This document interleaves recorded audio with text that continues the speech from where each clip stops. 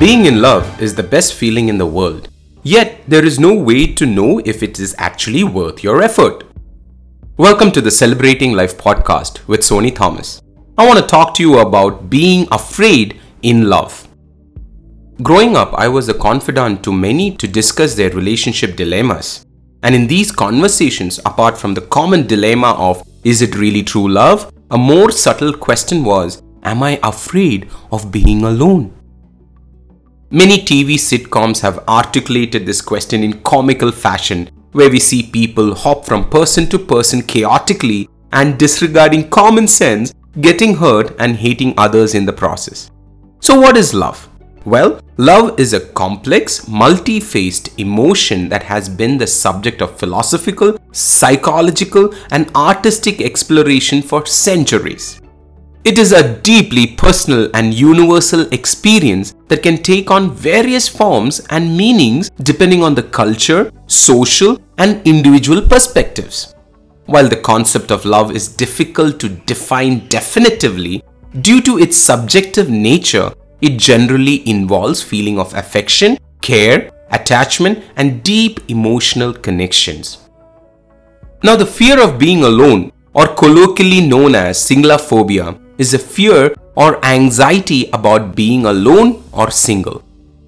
This fear can stem from various factors, including societal pressure, personal insecurities, and a desire for companionship. In today's episode, we will focus on 4 symptoms of singlephobia you can watch out for in your own relationships.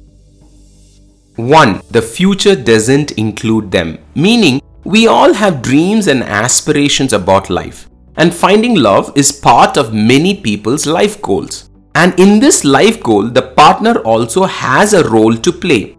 It can be having coffee in the morning sitting on the balcony overlooking the beach, or it can be together navigating separate career goals. They are present in the future. They take up space in your dream.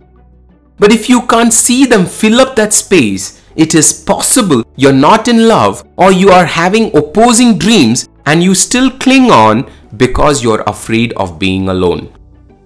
2. You feel like you are settling. Let me elaborate this by recalling a famous line by Rachel Green to her father in the wildly successful sitcom Friends. Everyone calls me a shoe, but what if I want to be a purse or a hat? Have you wondered what does this line actually mean?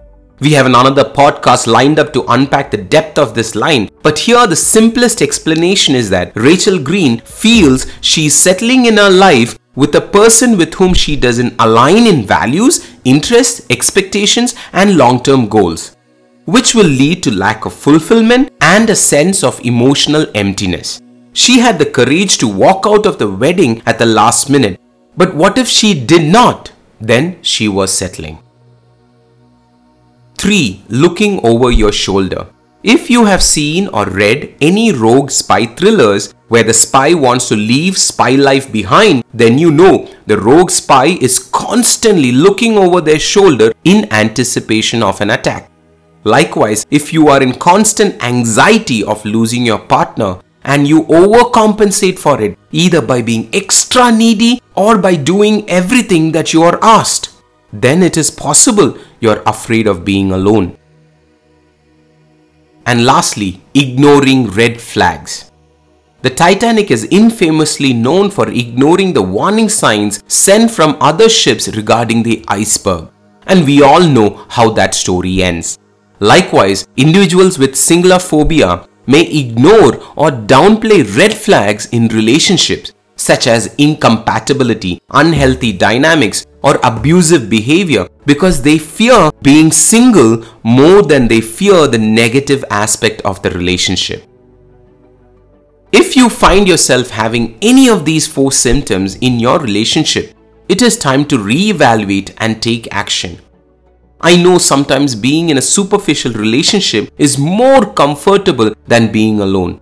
But as time passes, it's emotionally unhealthy for both parties, leading to dissatisfaction, disconnection, more pain, and eventually heartbreak.